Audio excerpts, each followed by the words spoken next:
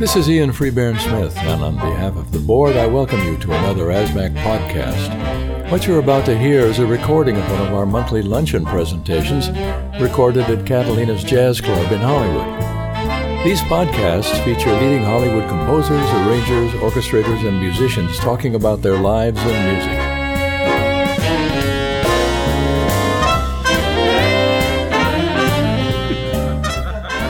Welcome, all of you.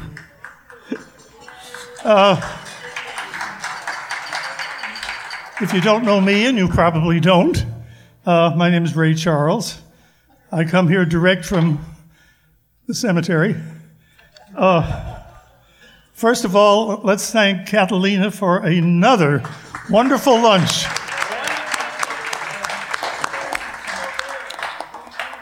Now, today we're really pleased to have with us two members of a very musical, talented family. And to introduce them, please welcome one of ASMAC's board members, not only a talented composer, arranger, band leader, but he keeps our website in order, Kim Richmond. Well, I'm honored to be asked to introduce our guests for today, and I'm going to be very short with this. Bruce especially has been a friend and a colleague for many years, and I knew his dad too, which I suggested that he talk about a little bit. And as you see, he's going to do some performing today, he and Walt and company. And Bruce has been in my band, my concert jazz orchestra, for many years. I've always valued his player. He's an amazing technician and with all kinds of capability on very little practice, I must say.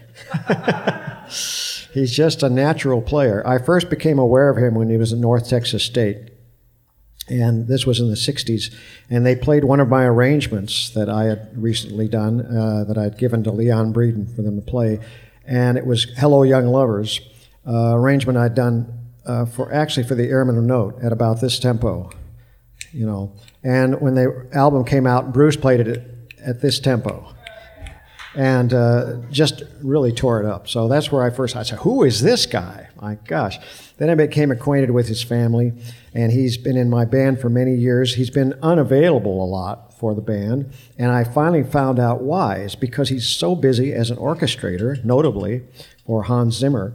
And so he keeps very busy. So I want to have him tell you a little bit about his career, but he thought that he would also like to perform and play. So I give you Bruce and Walt Fowler.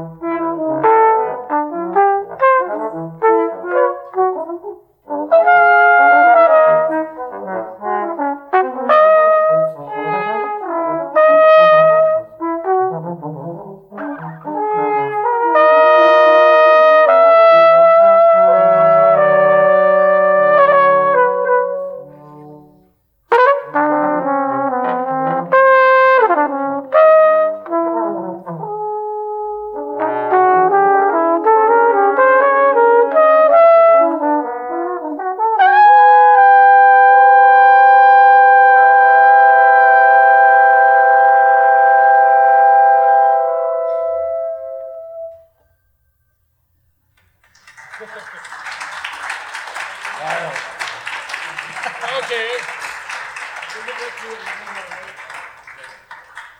We'll do some more later. With audience participation, perhaps. Yes. So, I guess it all starts with our dad, really. Yeah. And he was such a great educator, and he really had a vision. He studied composition in Chicago and got his PhD and everything. And when we were kids, I think I was about 10, my dad said, "Do you want to play an instrument?" And I said, "Yeah, I'll try it." And so he goes in the closet and pulls out a trombone. And because he was from the old school, that his teacher, Sauerbier, I think was his name, right? He was from the old school, and he had all the composition students learn how to play at least one instrument from every family. So he had a violin, he had a flute, he had a trombone, had guitar. And he played them all. He played everything. So he passed those out, and he gave us each a Beethoven symphony. I got the 7th. And then we listened to all this stuff. Then he brought Duke Ellington over, and he started introducing us to jazz. And we just, pretty soon our house was just full of music. Full of music. Coming from all the different rooms and everything. He had a great piano, 9-foot Baldwin. Yeah. Which he sold for $2,500 or something like that. I'm not so sure about that deal, but yeah, wouldn't mind having it. Yeah, it'd be great. So then, as we progressed through school, there were the National Stage Band camps in those days, and these guys would bring jazz educators to different parts of the country. I can remember we went to Reno one time. We came down to California. Portland, Seattle, Salt Lake City, Sacramento. I don't know. And so he got involved with those people, and then he started to bring the jazz camps to Salt Lake City in the summer. And he brought George Shearing was the main guy.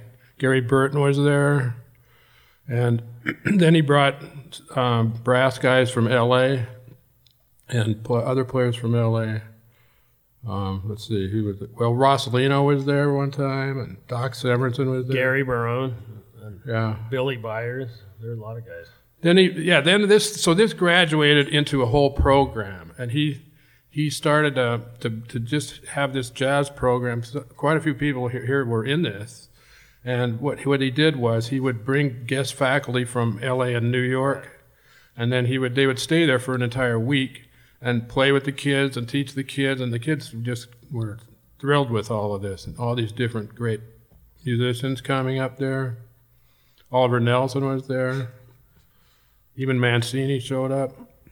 But this became like it was not called a jazz major, I guess, but it was really the concept was to, instead of just giving the students only the pedantic way of learning harmony and stuff, he wanted to teach them what actually happens in the real world, professional world. So he incorporated that into the theory program and the other things.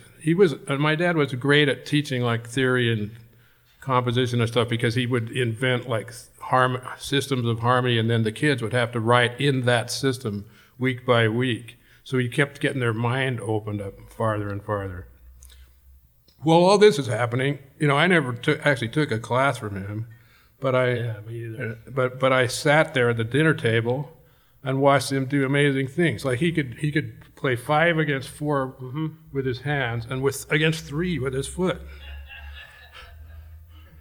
Unbelievable.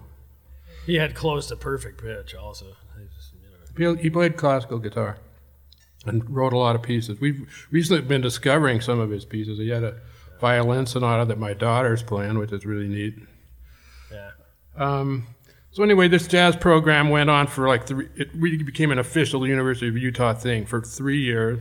And then the regular faculty freaked out because the success was so incredible. It went from like 19 students to 37 to 120 or something like that in 3 years.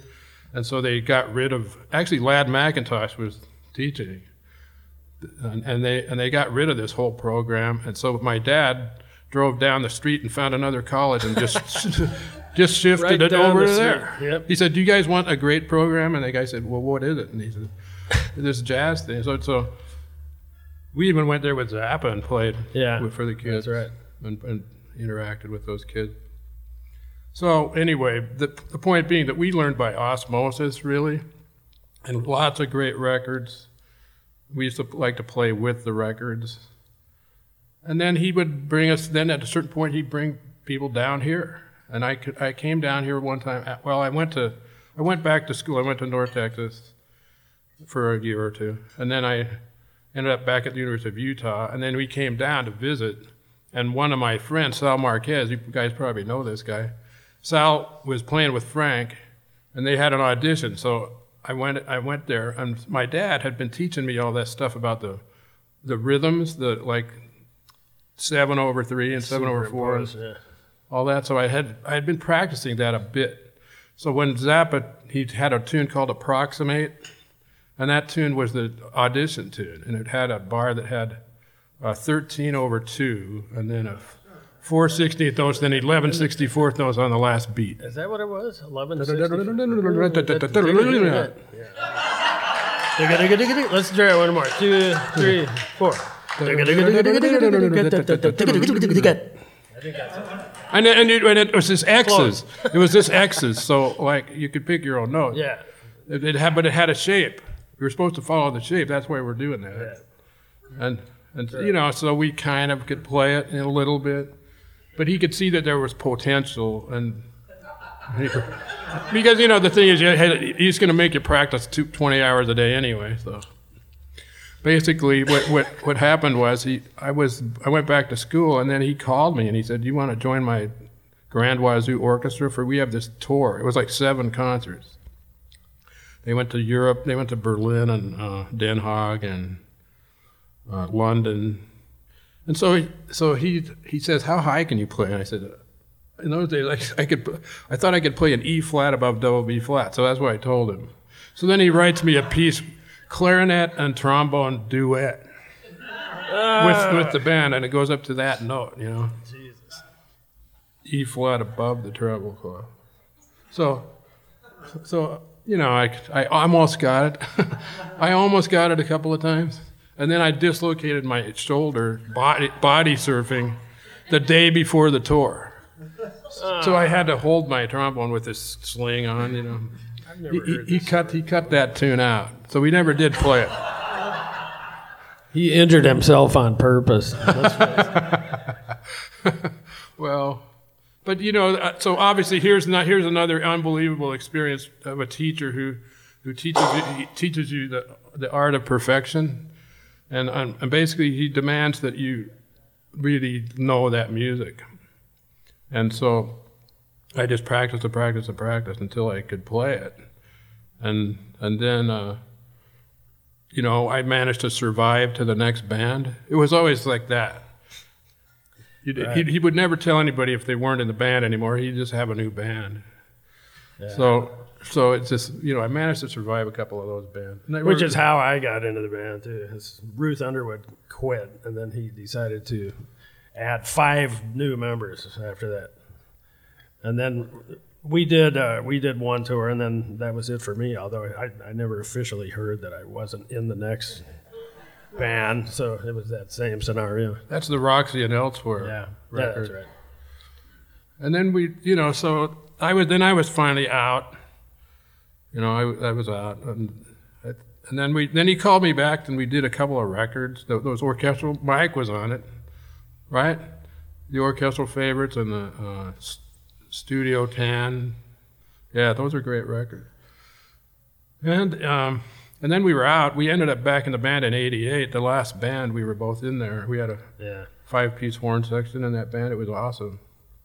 Yeah, serious 8 hours a day rehearsals for 5 days a week for 3 months, just learning. It was like 6 o'clock till 2 a.m. Yeah.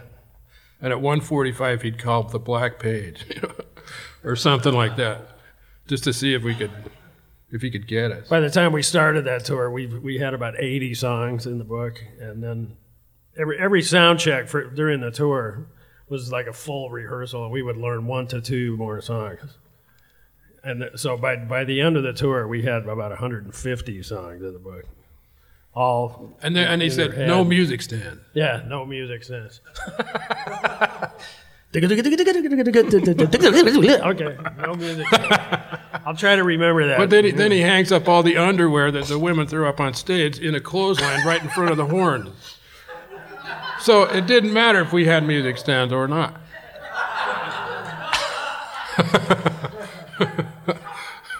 What a strange thing. Yeah, pretty wild. But unfortunately, he was sick already. It was a sad thing. At the end of the tour, Seems like it, yeah. he was getting pretty bad. So he didn't. It was a great thing, and what a great experience, to play with that guy. And so let's see, where do we go from there? I mean, we both played with a bunch of different people and stuff like that. And it's always learn something from everyone. Buddy Rich, Yeah. he has a conniption fit, and then he's a nice guy. Frank holds it all in and beats the shit out of us on stage by talking to the audience. It's telling the audience the band sucks and stuff like that. Yeah. In lyrics, singing it. Yeah. There are concerts where you can find that. Yeah. So, anyway, I knocked around town here, and I was writing a lot of music. I wrote a lot of music for dance companies and things like that. I even wrote one little film, and we were just, then I just got super lucky one day, and I met Shirley Walker. I was working. There was a little TV movie that the guy wanted to it was just strings, but he had he said he wanted me to copy it, me and my wife, and so we noticed that there's no scores to anything. So I said, you can't give this to a conductor because there's like a note here and there's an arrow here and there's a MIDI file and that's it. So I said, I'll write them for you. So I wrote all of the scores for $300 because he had no money.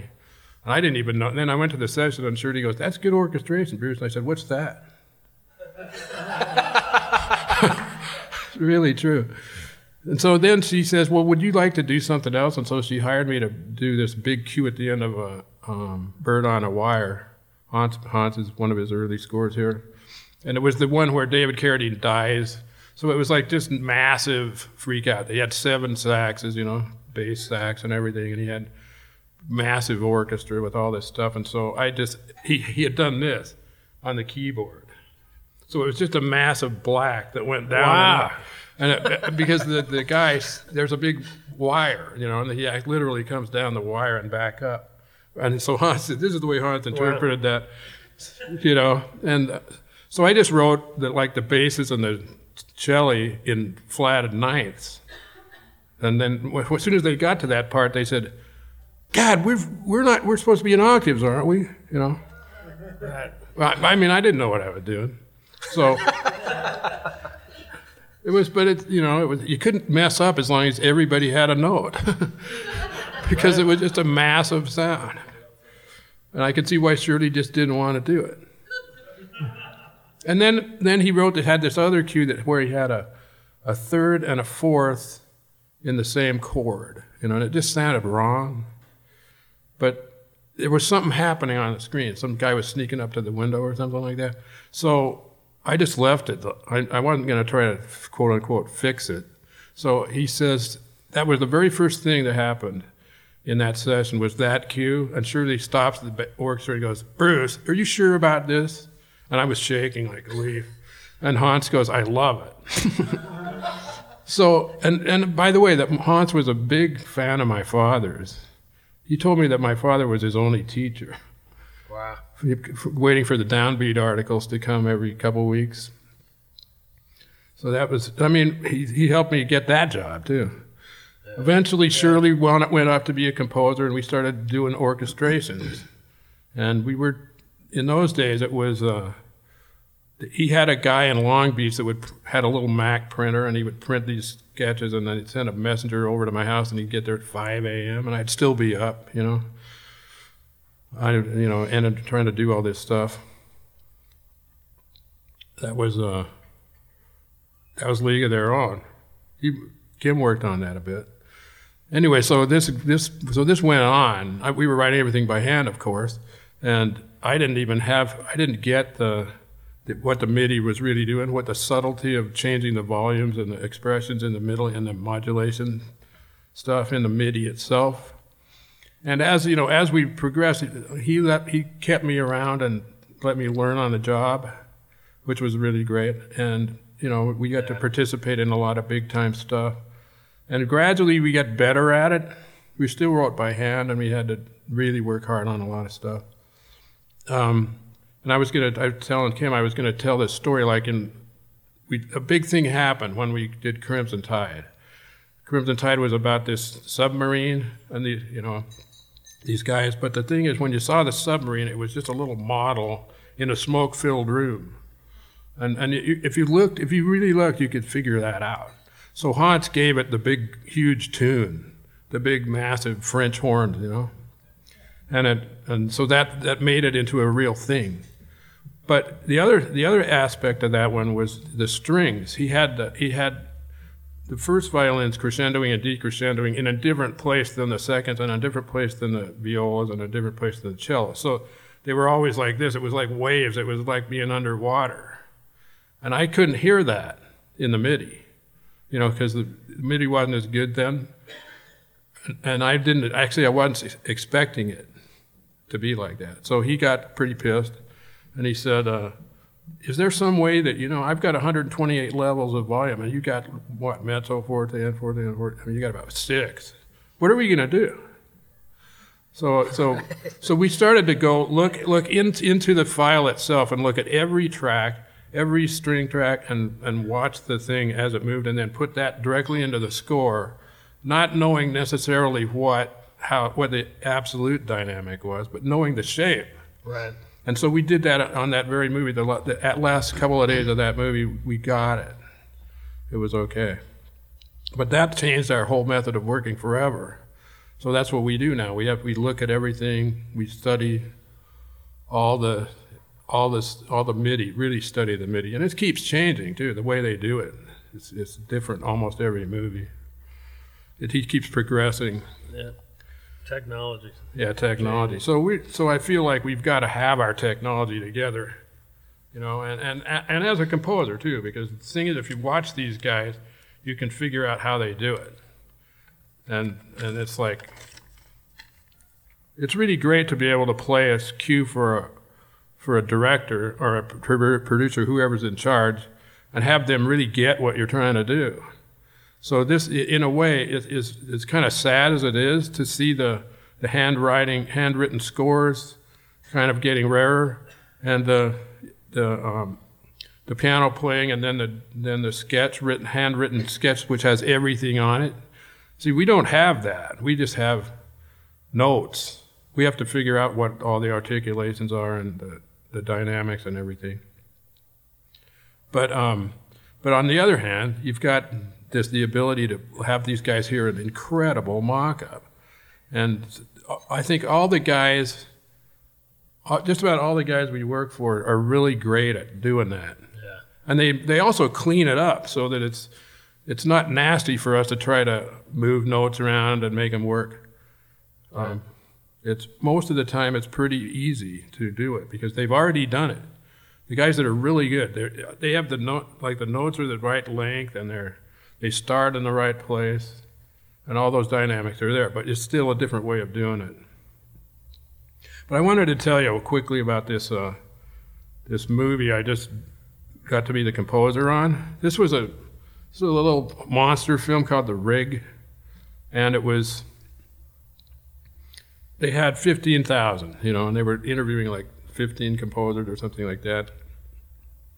Oddly enough, I gave them this string freak out where I just conducted these strings, and I said, just pick a note and follow me. And I did all this stuff. It was on this movie called Case 39 where this guy gets a bunch of hornets on him. He's afraid of hornets. And this little girl has the ability to kill you by having your worst fear come true. And they couldn't find music for this scene. So I just said, follow me, and I was going like this. And I'd hear one guy over there play some string stuff, and they're getting really good at it in town here. So I told these guys, I played them that, And they said, God, we that's great. We want to try that. And I said, well, here's what you have to do. It's ultra low budget, so you can do it as a union gig, hire my friends that know how to do this, and then we'll just do it in one day. We'll do the whole movie in one day because we know you don't have enough money to do it. So my friend Kevin Koska and I and others, we made sure that every single note was right. We went over the orchestrations to the fine T and made absolutely sure that there were no copying mistakes and no orchestration mistakes. And then we got the group. We had 32 violin, 32 strings and 10 brass, and we recorded 70 minutes in 6 hours. So it is possible, It's, Wow. actually, we even recorded more because we That was the rig? Yeah, we double tracked some of them. Like we played the short notes in the morning and the big tunes in the afternoon. So that gave us 64 strings, and it sounds like a regular score.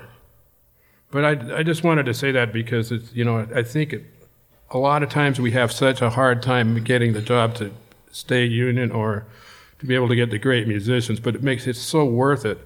And I told them what I'll do is if you pay for the musicians, I'll just do it for $1 up front, but I get to keep half the publishing and half the master, so that if they license it, I can get paid later. And then they also made a schedule where I get paid down the road if they make a certain amount of money. So that was cool. Anyway, what do you got to add, Wally? Oh, I don't know. Good point. Well, I got my opportunity. Well, obviously because of my dad, but Bruce also he allowed me to be part of the team. He just thought I might be good at it, and I didn't really know what orchestration was either, just like him. Now, why is that? Why didn't we know anything about that? Strange, isn't it? We were just players, Yeah, that's right. I'm really a player, But it seems like the thing about orchestration and arranging and composition too is there's a lot of common sense involved in this. You really. That's right. You just you have to if you can hear what it's going to sound like. Just rely on your instincts. That's it's the same as improvising in a strange way. So basically, here's the thing with us. We're lucky in the sense that we get to work on music that is actually going to get played. For one thing, you don't have to fight to get an orchestra. That somebody's going to pay for it, and then it's going to get played really well, and then it's it's going to be done in a day or two. The turnaround has gotten so insane. We did the other day we did 275 bar cues and a 250 bar cue in one day. How do you do it? It's technology. It's technology, right. Yeah. We just clean, my method is I clean it up and I fly it into Phonoly. I clean it up so that I know what it's going to look like when it goes in there, and then just go through and do all the accents and the dynamics and everything. Try not to forget anything. Our whole goal is to make it sound great the first time through. That's really the truth. Yeah, that's right. But I think also this whole thing of getting a chance to work with guys because Hans, the thing about him is he's a master communicator with directors and producers and people like that, heads of companies. Some people that won't even acknowledge somebody like my existence. They go, "Where's Hans? We got to have Hans." And then he'll come in and he'll just take charge and give them ideas. He likes to say he's a pretty good musician and he's a pretty good filmmaker, And that's kind of a great way to look at it because you're participating in this whole process. The music is just part of the whole thing.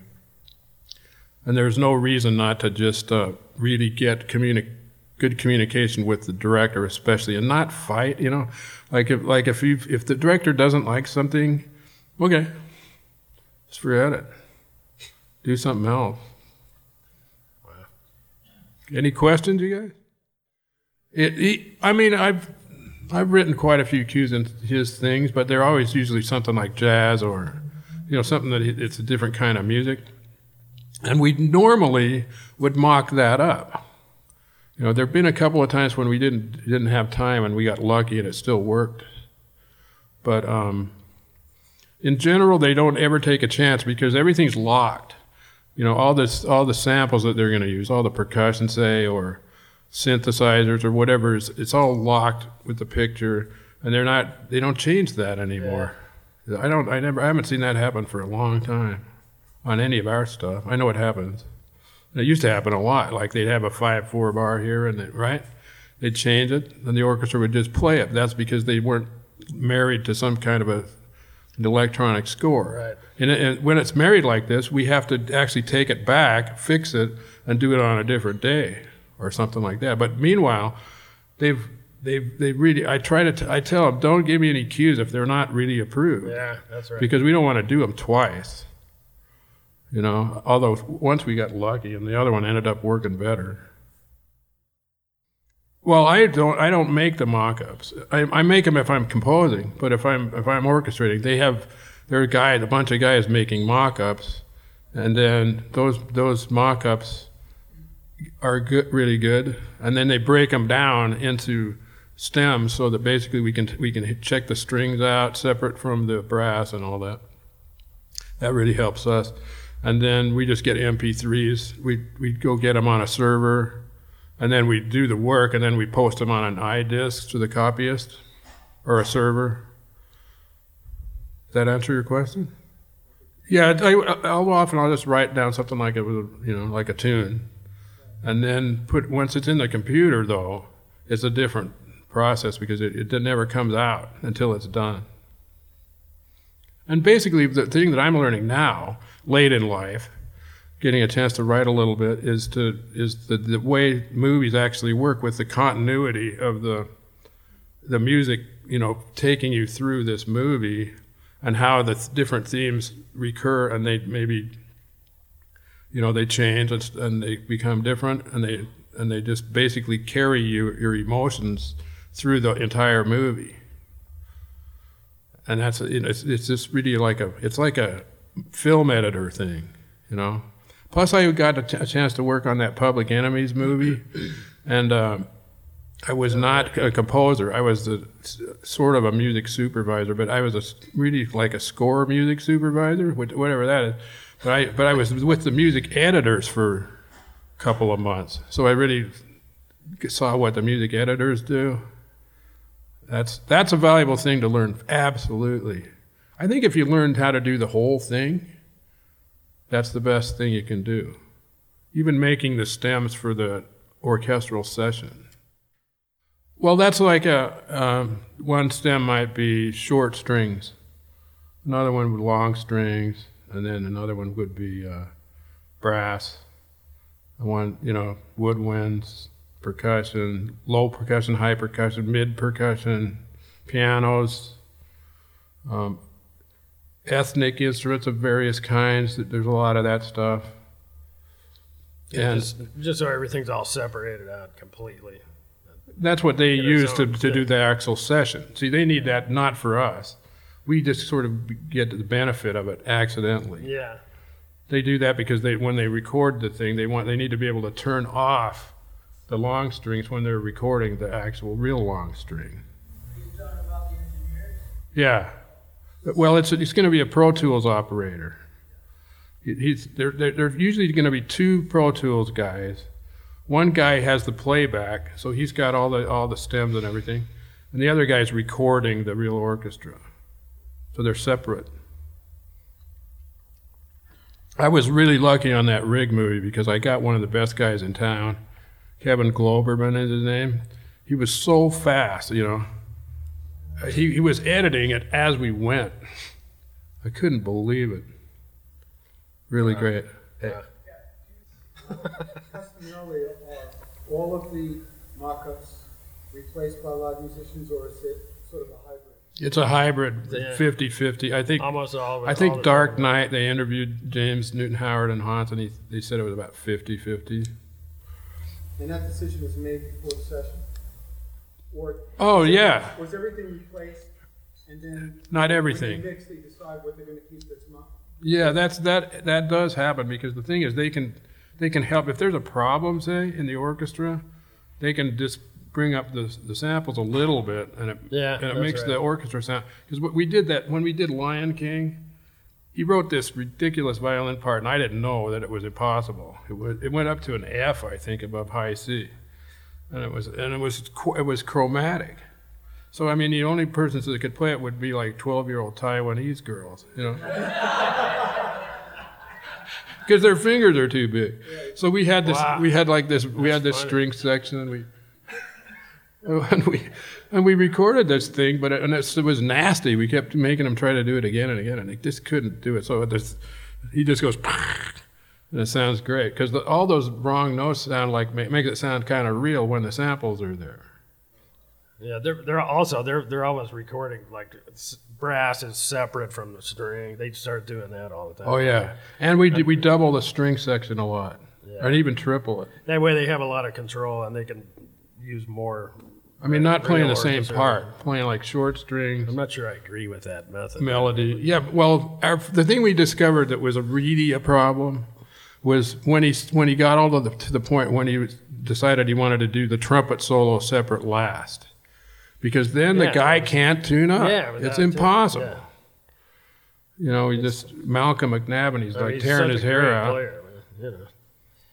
So I begged Hans, I said, God, let's just let the brass guys play together, you know, because that automatically, physics-wise, it forces the thing to be in tune. You know, I mean, you got to remember, of course, that if you're talking about a real orchestra, then the overtone series dictates how the harmony works. But in a piano, you had to make that compromise. So every time they play these things on the piano, it's out of tune a little bit, especially down low. And that's not something everybody realizes. Yeah, you have to be careful. But I have another good story. We went to South Africa, and we recorded a choir, a Soweto choir, for this movie called Power of One a long time ago. And we'd already done it here with a bunch of studio singers, and we did it in London with a bunch of other singers, and then we went there. And those guys sing the natural scale. Their seventh is flat in relation to a major seventh. And yet, when we put them all together, it kind of worked for some reason, even though those sevenths were definitely way different from each other. I don't know why. Maybe it's just because the natural one is somehow strong, you know, naturally strong with the overtone. That's another thing our dad taught us, was about the physics. He was way into that stuff. So let's see, what else? Should we, you want to conduct these guys? And see if they, You guys want to get conducted a bit? We can do come a on, freak it'll out. be fun. Okay, well, we got to play too, right? Yeah, Okay, guy. piano. We got 7 minutes. Okay.